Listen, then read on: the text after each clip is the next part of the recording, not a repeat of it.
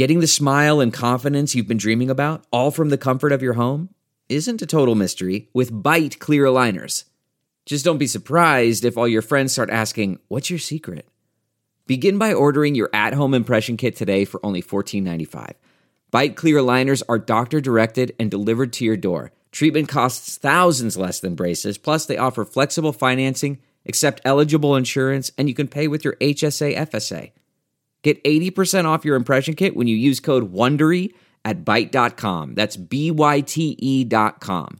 Start your confidence journey today with Byte.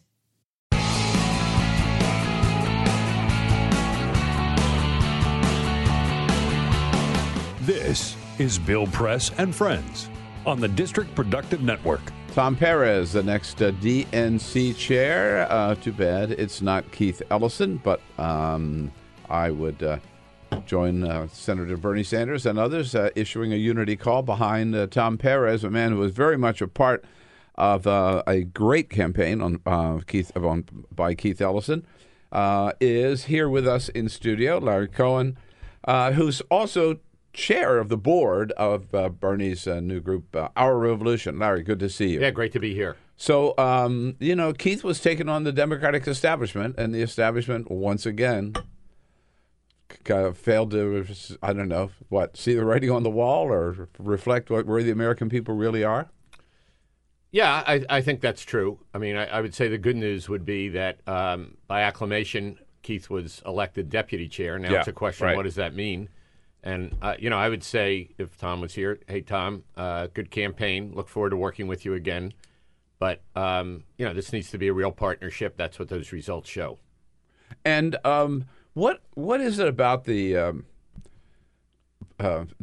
first of all, the DNC, in a sense, I was not surprised. I mean, strongly supporting Keith. I think Keith would have been the guy. He's the grassroots guy. He's the progressive. He's the guy we need. He's got the energy.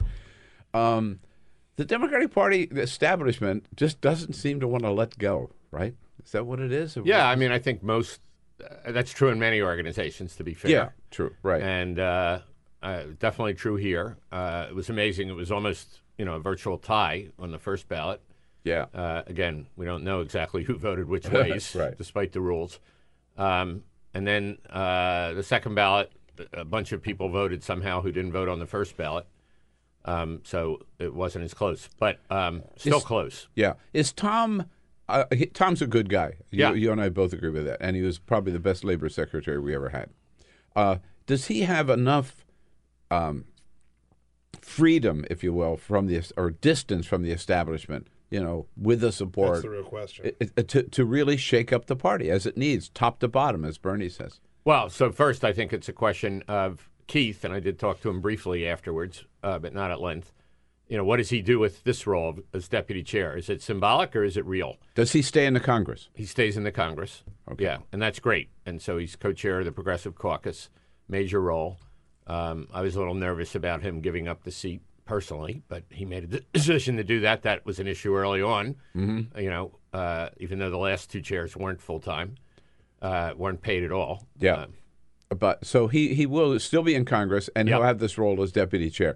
And there's never, well, I won't say never, because there have been cases where I remember where Don Fowler and Chris Dodd co-chaired sort of the committee. So, but do we know what the role of deputy chair No, is? Nothing. It was done by acclamation in 30 seconds. And again, the DNC has lots of strengths. It's been under attack. I've been a member of it for 12 years. But, on the other hand, change is needed. I think people recognize it, and we need to plow ahead with real change there. Tom Perez afterwards said, according to a couple of reports, he wants to make Keith Ellison the face of the Democratic Party, which I'm not sure how that's going to work or what that's going to look like if he was running for DNC chair and he wants to make somebody else the face of the Democratic Party. How's that going to look, do you think? I think that's great if he said that. Because, hopefully the face and the head are connected.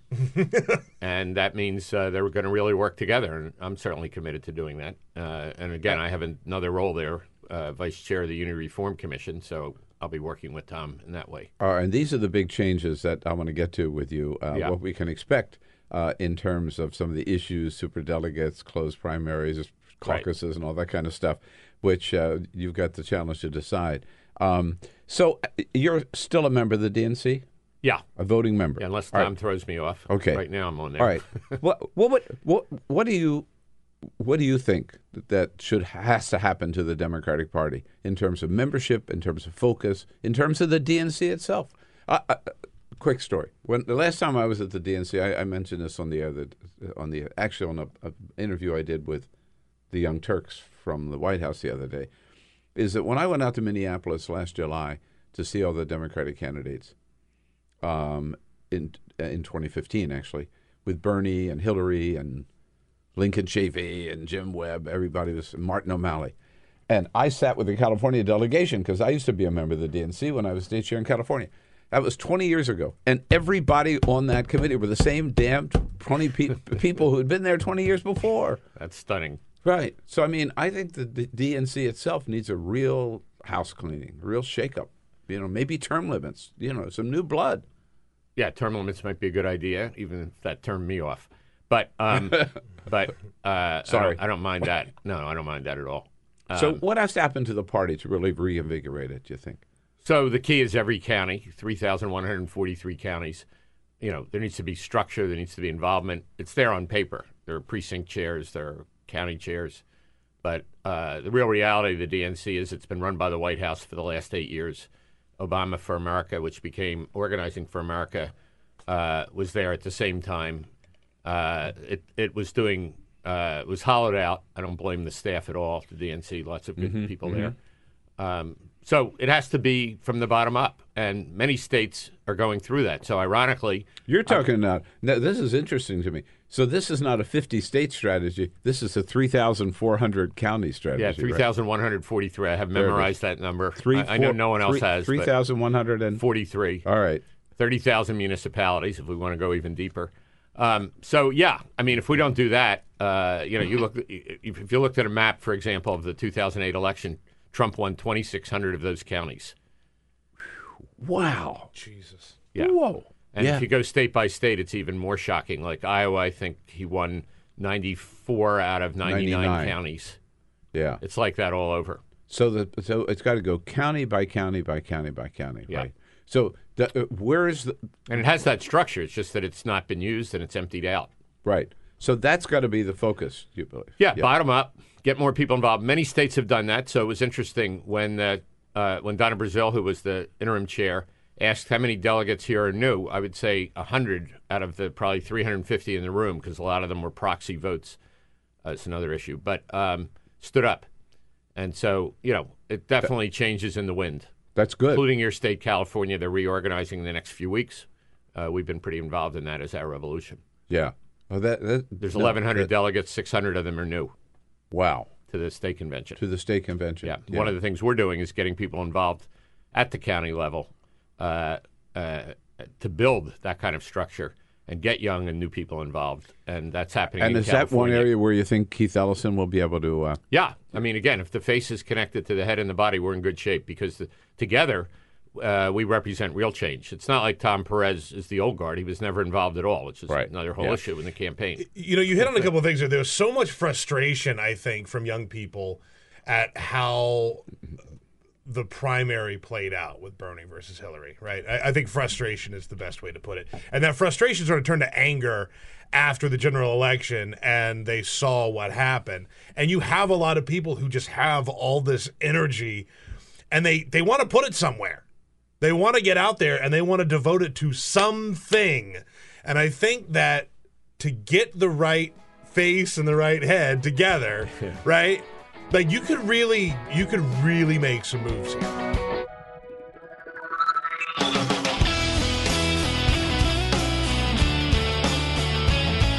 Cristóbal Alex here is in studio with us. Cristóbal Alex, the president of the Latino Victory Fund. So we want to look at the national level, but and Congress and the Senate and houses and governors, but you got a big victory over the weekend with Tom Perez, huh? We sure did. We couldn't be more proud. It's a milestone for the Latino community, and its nearly 200-year existence. We've never had Latino lead the party, and here we've got this incredible progressive champion who understands that we need to rebuild the party, and his very first act was to bring in Keith Ellison as his deputy. It just sends a beautiful signal, not just to the country, but especially to Donald Trump, that we're going to be coming after him, but a huge win for all of us. How do you deal with the fact that, I saw a story on CBS the other night where Donald Trump had said, we've deported more people than had ever been deported before. And CBS actually showed that in the month of January, the number of people deported by Donald Trump, it was in the 400,000 or whatever, was actually less than were deported by President Obama during that same time. I'm a year earlier in the month of January. So, President Obama also known, as you know, and as the deporter-in-chief. That's right. Trump's policies worse than Obama's? They are worse. So remember, we were pushing, and it had passed the Senate, comprehensive immigration reform. It got killed in the House because Republicans didn't want to have immigration reform. The reason they don't want immigration reform is the same reason why they passed these anti-voter laws. They don't want us to participate in our democracy. They don't want us to vote. They don't want us to count. And so they've blocked that bill. What happened instead were executive orders by the president that protected millions of immigrants, dreamers, and their families, for instance. First thing Trump does, he comes in, he starts rolling back those executive orders, starts issuing these memoranda, calling for mass deportations and really empowering ICE to act as, police and judge in rounding up our communities and breaking apart families. It's shocking. Now, I'm not defending some of the president's immigration policies. Obviously, a good friend of mine, Janet, referred to him as deporter-in-chief, and that was it was an unfortunate time. And this Donald Trump, though, is much, much worse. And there's a level of racism, I think, that we're starting to see in the way some of these countries are being selected around the Muslim ban, among other things. And it's just a totally different approach. I think that we also sort of forgot that he's barely been president for a month, right? It was it was a rocky month, to be sure, but there were a lot of things that we were really fearful of, either shutting out the press or rounding up immigrants and turning this into a real sort of police state in that sense. He's just getting started. There's no doubt that we got a lot more. We got a lot more to go. When Donald Trump says he would like, he talks about deporting everybody who is here illegally. He really means it. Right? It seems like he does, and that certainly was never Obama's goal, right? No, and here's the other thing. How is he going to do that? He's talking about hundreds of thousands of National Guard being called up. He's talking essentially what we're talking about is internment camps and a very dark time in our history. And it seems like it's coming back, and we've got to fight together to stop this guy. And the question of DACA, what do you think? He said in his news conference something like, "This is a tough decision for me. This is tough," but I sort of have the feeling that he's still going to try to reverse DACA. I think what he's going to try to do, and we're already starting to see that is a political pain point for the Republican Party. Mm-hmm.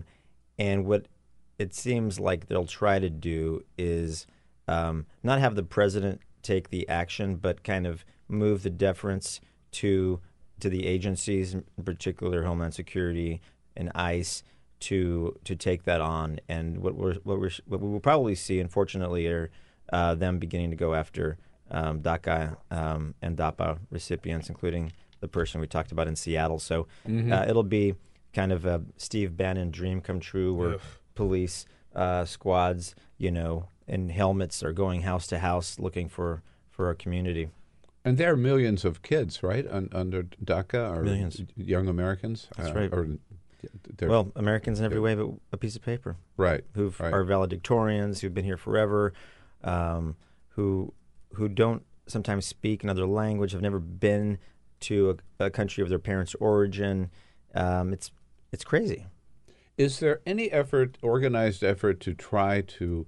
I was really struck last week by the Day Without an Immigrant, just to get the message out about how significant, what an incredible contribution to so many aspects of our economy, right? We depend on the immigrant community.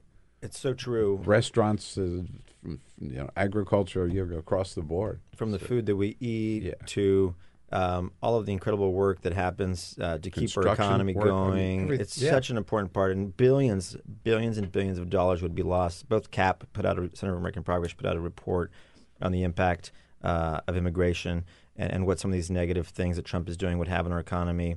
Pew has come out with similar reporting of the billions of dollars that immigrants contribute. But it's also not just our folks that are working in the fields and feeding us and in our restaurants, but also think about the immigrants across the tech sector. Elon Musk has been referred to as an undocumented immigrant, or others. I mean, immigration is just key to who we are as a country. You see the Statue of Liberty and what she says when you come into New York Harbor. I mean, this is a nation of immigrants. Now, our president doesn't like certain types of immigrants, apparently, those with darker skin.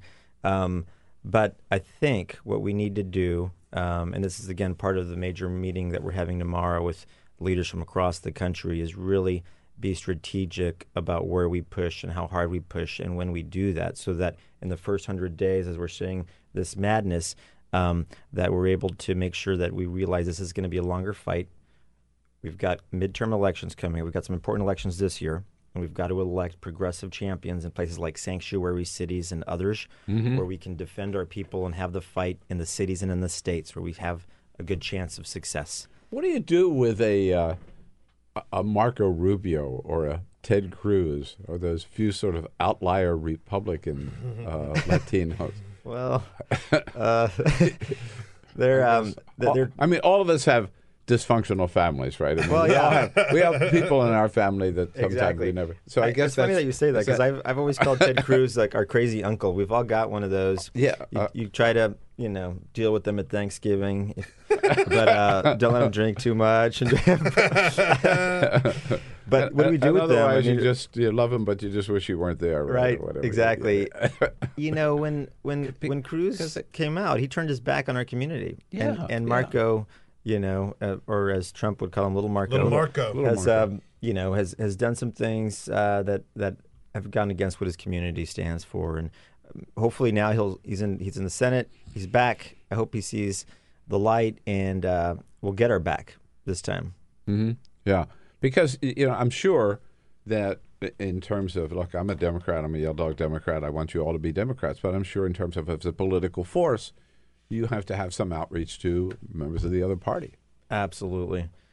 So I'll tell you a story. So when we launched this organization before the 2014 midterms, we said explicitly it needed to be nonpartisan because our hope and dream was that both Republicans and Democrats would compete for our votes. Yeah. That's how you build political power. Right. Now, of course, it didn't turn out that way. You've got the leader of the Republican Party who's, instead of competing for our votes, actively trying to suppress our vote and to break up our families. So we had to make a decision come out of the election that said, okay, that was a very ideal scenario, but what we need to do is move a lot of our operations into the political sphere, including our super PAC. We're going to focus on this nonpartisan component. We've got to become unapologetically progressive and unapologetically Latino, because in this environment, it doesn't work. I do hold out hope and a dream that Republicans will come around and that they'll appreciate us and come out for a vote. But right now, that's not the case.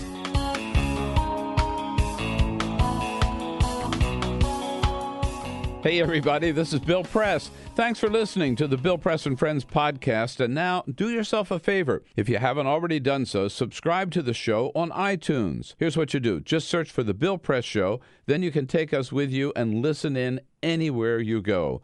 And you'll get new shows from us as soon as they're posted. And one more thing. If you really enjoy Bill Press and Friends, please help us grow by telling a friend, writing a review, and giving us a rating on iTunes. It's so great to have you on board. Many thanks.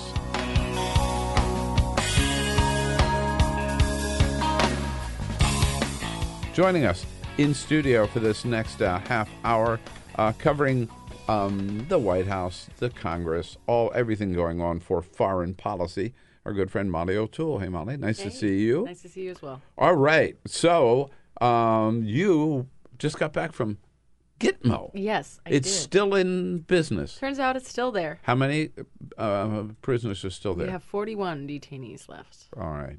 Yes. 41 down from, there were like 400, 600 So at one time? at its height, well, in total there have been about 800 people, men, because there've never been any women, but 800 men that have been kept at Guantanamo. And President Bush, obviously President Obama's predecessor, he released about 500 people. So by the time Obama got Guantanamo, inherited Guantanamo, it was around 200 something. Mm-hmm. And then in the end, he ended up transferring about 196 people during his tenure. So we have 41 who remain and were handed off to Donald Trump. Right, and of course, we remember that President Obama had set a goal that he would close Gitmo a year after he took office. That didn't happen for a lot of reasons. Right. One is that Congress passed legislation saying we will never accept any prisoners here on American soil. Right. So the prison's still open. But then at the end of his administration, President Obama's goal was to get it down well below 100, thinking that if it got down that low, then it wouldn't be cost effective to keep it open. And even Congress would finally say, all right, we'll take the last few stragglers. This did not happen, obviously. And so with this 41 and the budget last year for Guantanamo, it's about $10 million, a little over $10 million. That's the cost, roughly, to hold each detainee that's there. It was a really fascinating... Whoa, stop. Sorry. So it's about over $10 million per detainee. Yeah. Whoa.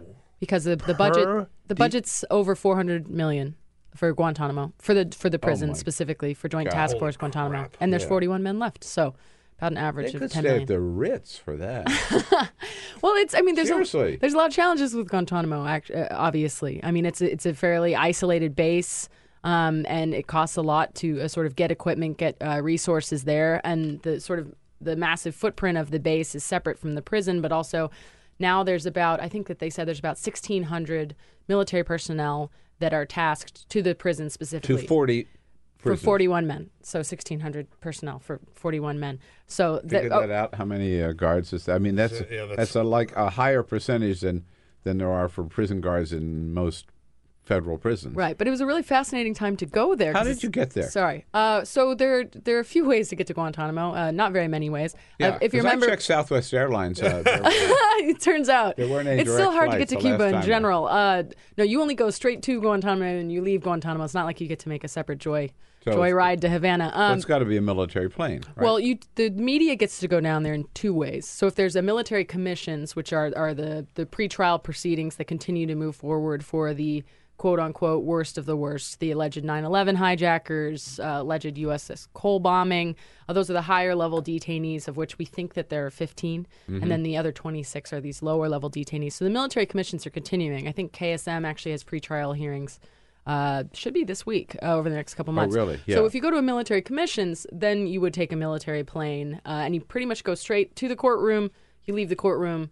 You don't do anything else. But there are actually separate trips for the media every so often, and you sort of take I hate to use the word tour, but you sort of tour the facility. So we went inside Camp 6, where the lower level, the 26 men are being held, and you observe them at prayer. A lot of them live they live in separate cells, but they have a communal area. So for 22 out of 24 hours a day, they sort of get to do what they want within this communal area. They cook, they watch TV, they read books, play video games, go out in the yard.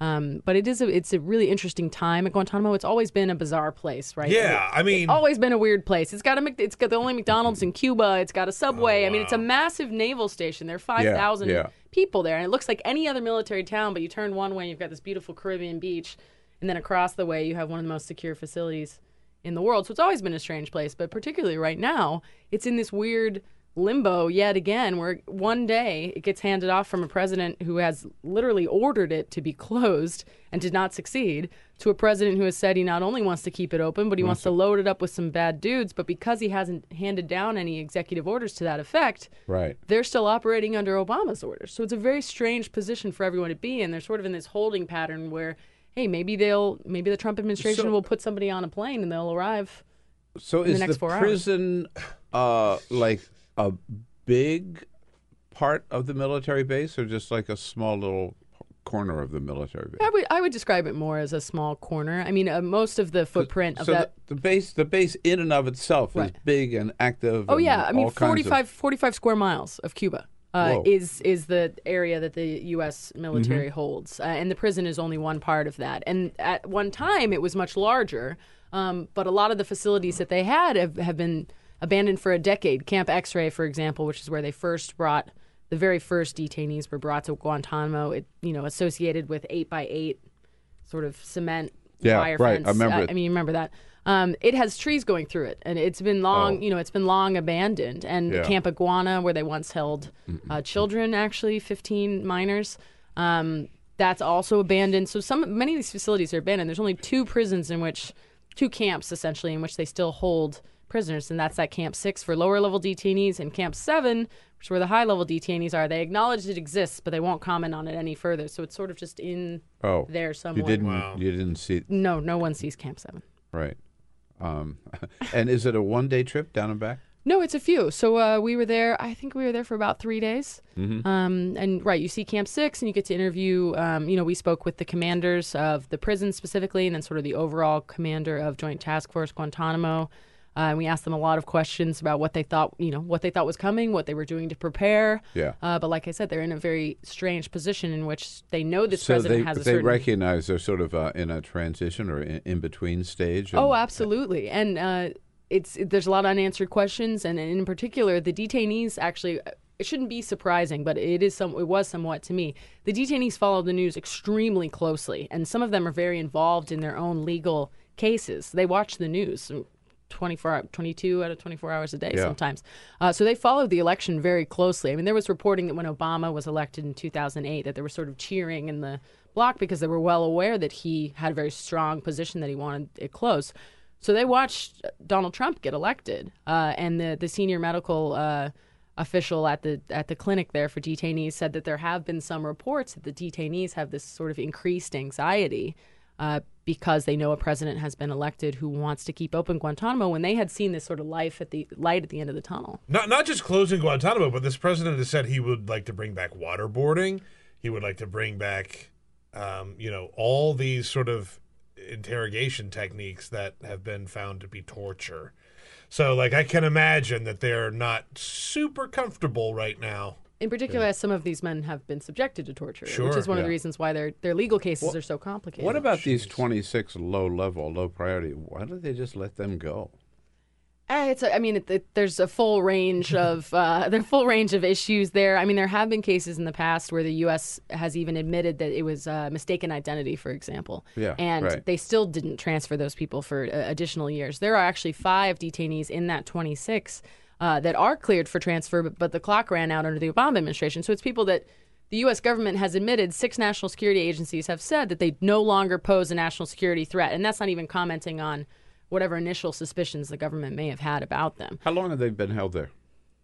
Which ones? It's a range. 41, but roughly. For most of them, they've been there relatively early on. So Guantanamo starts in 2002. So I think the most recent one to arrive was actually in 2007, but most of them have been, 2003, 2004, 2005, been held there for 10 years, never been charged. Many of them have never been charged with a crime. And right now, among the current population, none of them were actually captured by the U.S. military. They were captured by someone else and then handed over to us. So of the remaining population, only 10 have been charged with war crimes. Most of them have never had any charges. So for the 26, the U.S. government claims that there is still, obviously for 5 of them, that they don't no longer pose a national security risk, but for some of them, that they could still pose a national security risk. But 10 have been charged with war crimes. Mm-hmm. All right, so I'm going to back up. Yep. We're not talking about every single one of them, but roughly, you've got 41 people there who have been held in an American prison for 15 years, of whom only 10 have so far been charged with a crime. Right. Is this even close to being legal? That's an ongoing debate. And for example, the Trump administration right now is weighing whether or not to bring Islamic State detainees to Guantanamo. And there have been people that have suggested that would move them into a really tricky legal territory because, for example, here's a sheer logistical problem that they'd have to deal with and that the guards talked about, or the commanders talked about.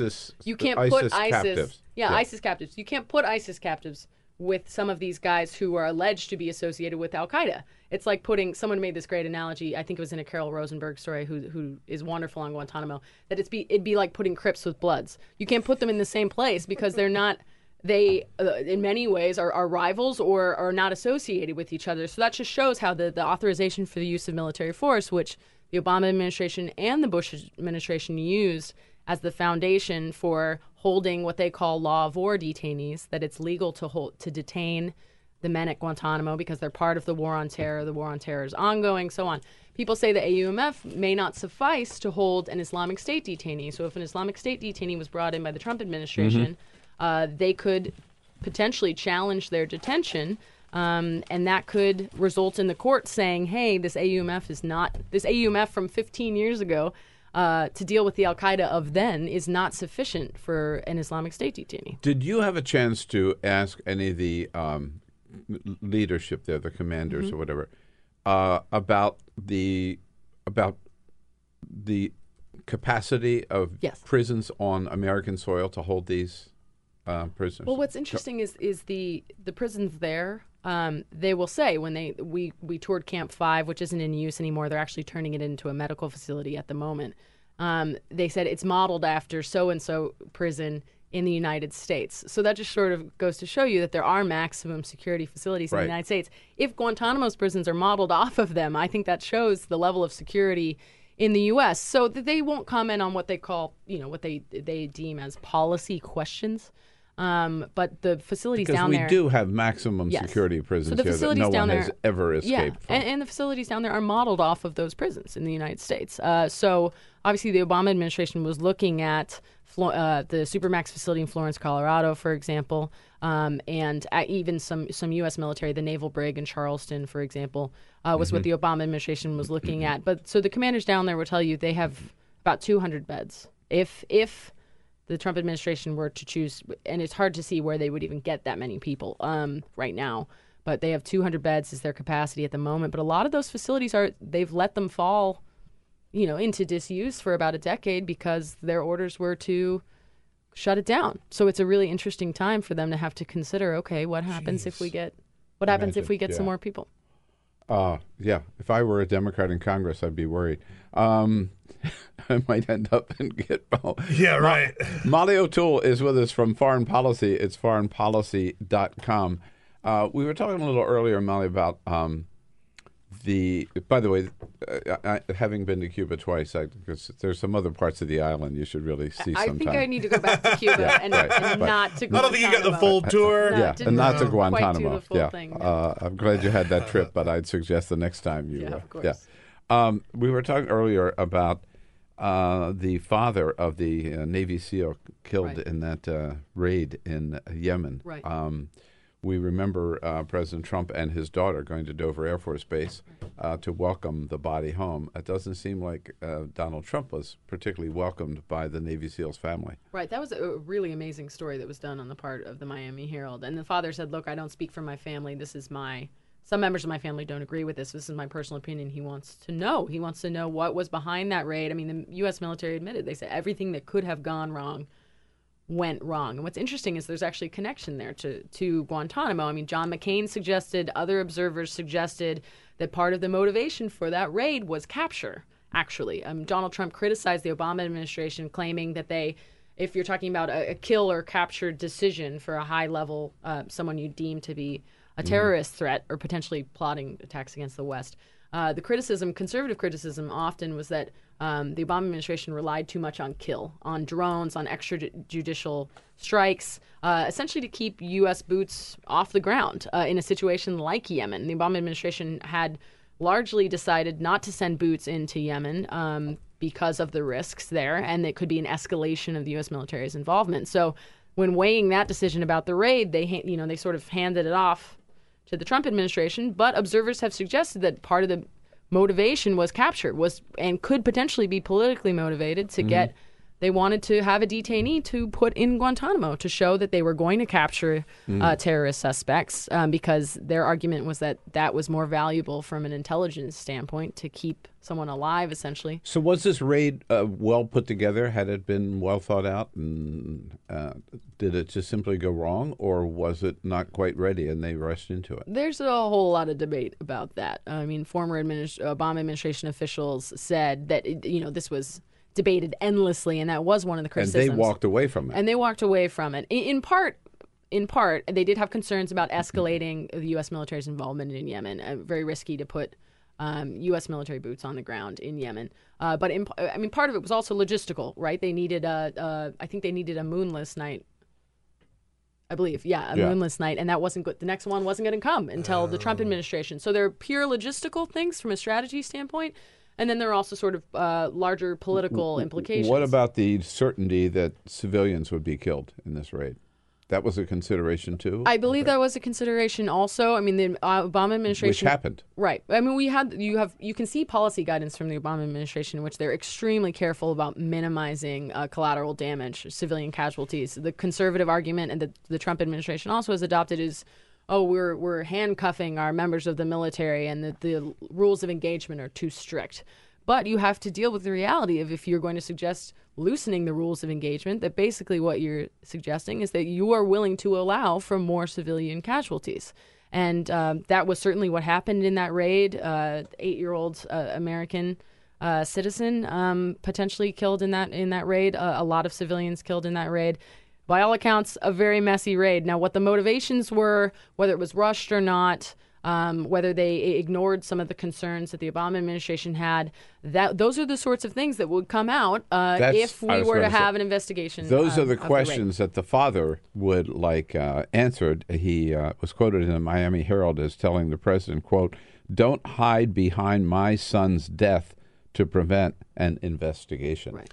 What do we hear from the Trump administration? Yeah, we're going to get the that Trump administration has already signaled that they would be open to an investigation of what happened in the raid.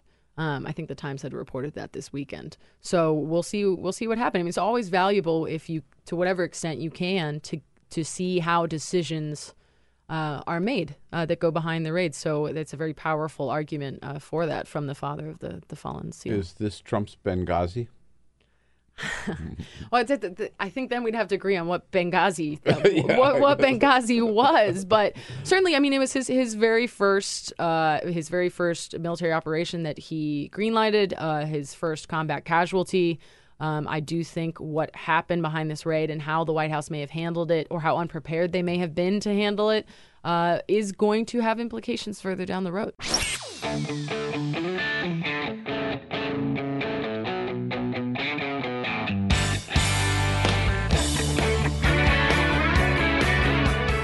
The Parting Shot with Bill Press. This is the Bill Press Show. All right, friends and neighbors, we have a new chair of the Democratic National Committee. He is former Labor Secretary Tom Perez, of course. Now, I supported Keith Ellison. I'm disappointed Keith Ellison didn't win. But total support for Tom Perez. He's a good man, good progressive, very strong progressive. For years and years and years, no doubt about it, and the best labor secretary that we ever had. My problem with Tom Perez, of course, is he is a member of the Democratic Party establishment. He's not part of the new progressive force led by Bernie Sanders and Elizabeth Warren and Sherrod Brown. He's part of the Hillary Clinton, Barack Obama team, who've been in power too long, if you ask me. I mean, and look what happened after all of those years in power. What did they give us? They gave us Republican control in the House, Republican control in the Senate, Republican control in the White House, and Republicans picking up 1,000 state legislative seats around the country and some 31, I believe it is, governorships. So they had their chance and they failed. It is time for an entirely new team. But the election has been held. DNC has made its choice, and I urge everybody to unite behind Tom Perez, particularly since the first action he did was to name Keith Ellison as his deputy chair. So now, with Keith at his side, what Tom Perez has to do is break from the establishment and totally shake up the Democratic Party from top to bottom. Or I should say from bottom to top, because we've got to start at the county level. There should be a Democratic force, Democratic establishment committee, active and well-funded in every one of the 3,143 counties in the country. And the Democrats start electing new Democrats, young Democratic leadership from the school board all the way up to the Senate. Yep, under the leadership of Tom Perez and Keith Ellison, time for us now to go to work, organize, rebuild the Democratic Party, and come back strong in 2018 and 2020. This is the Bill Press Show.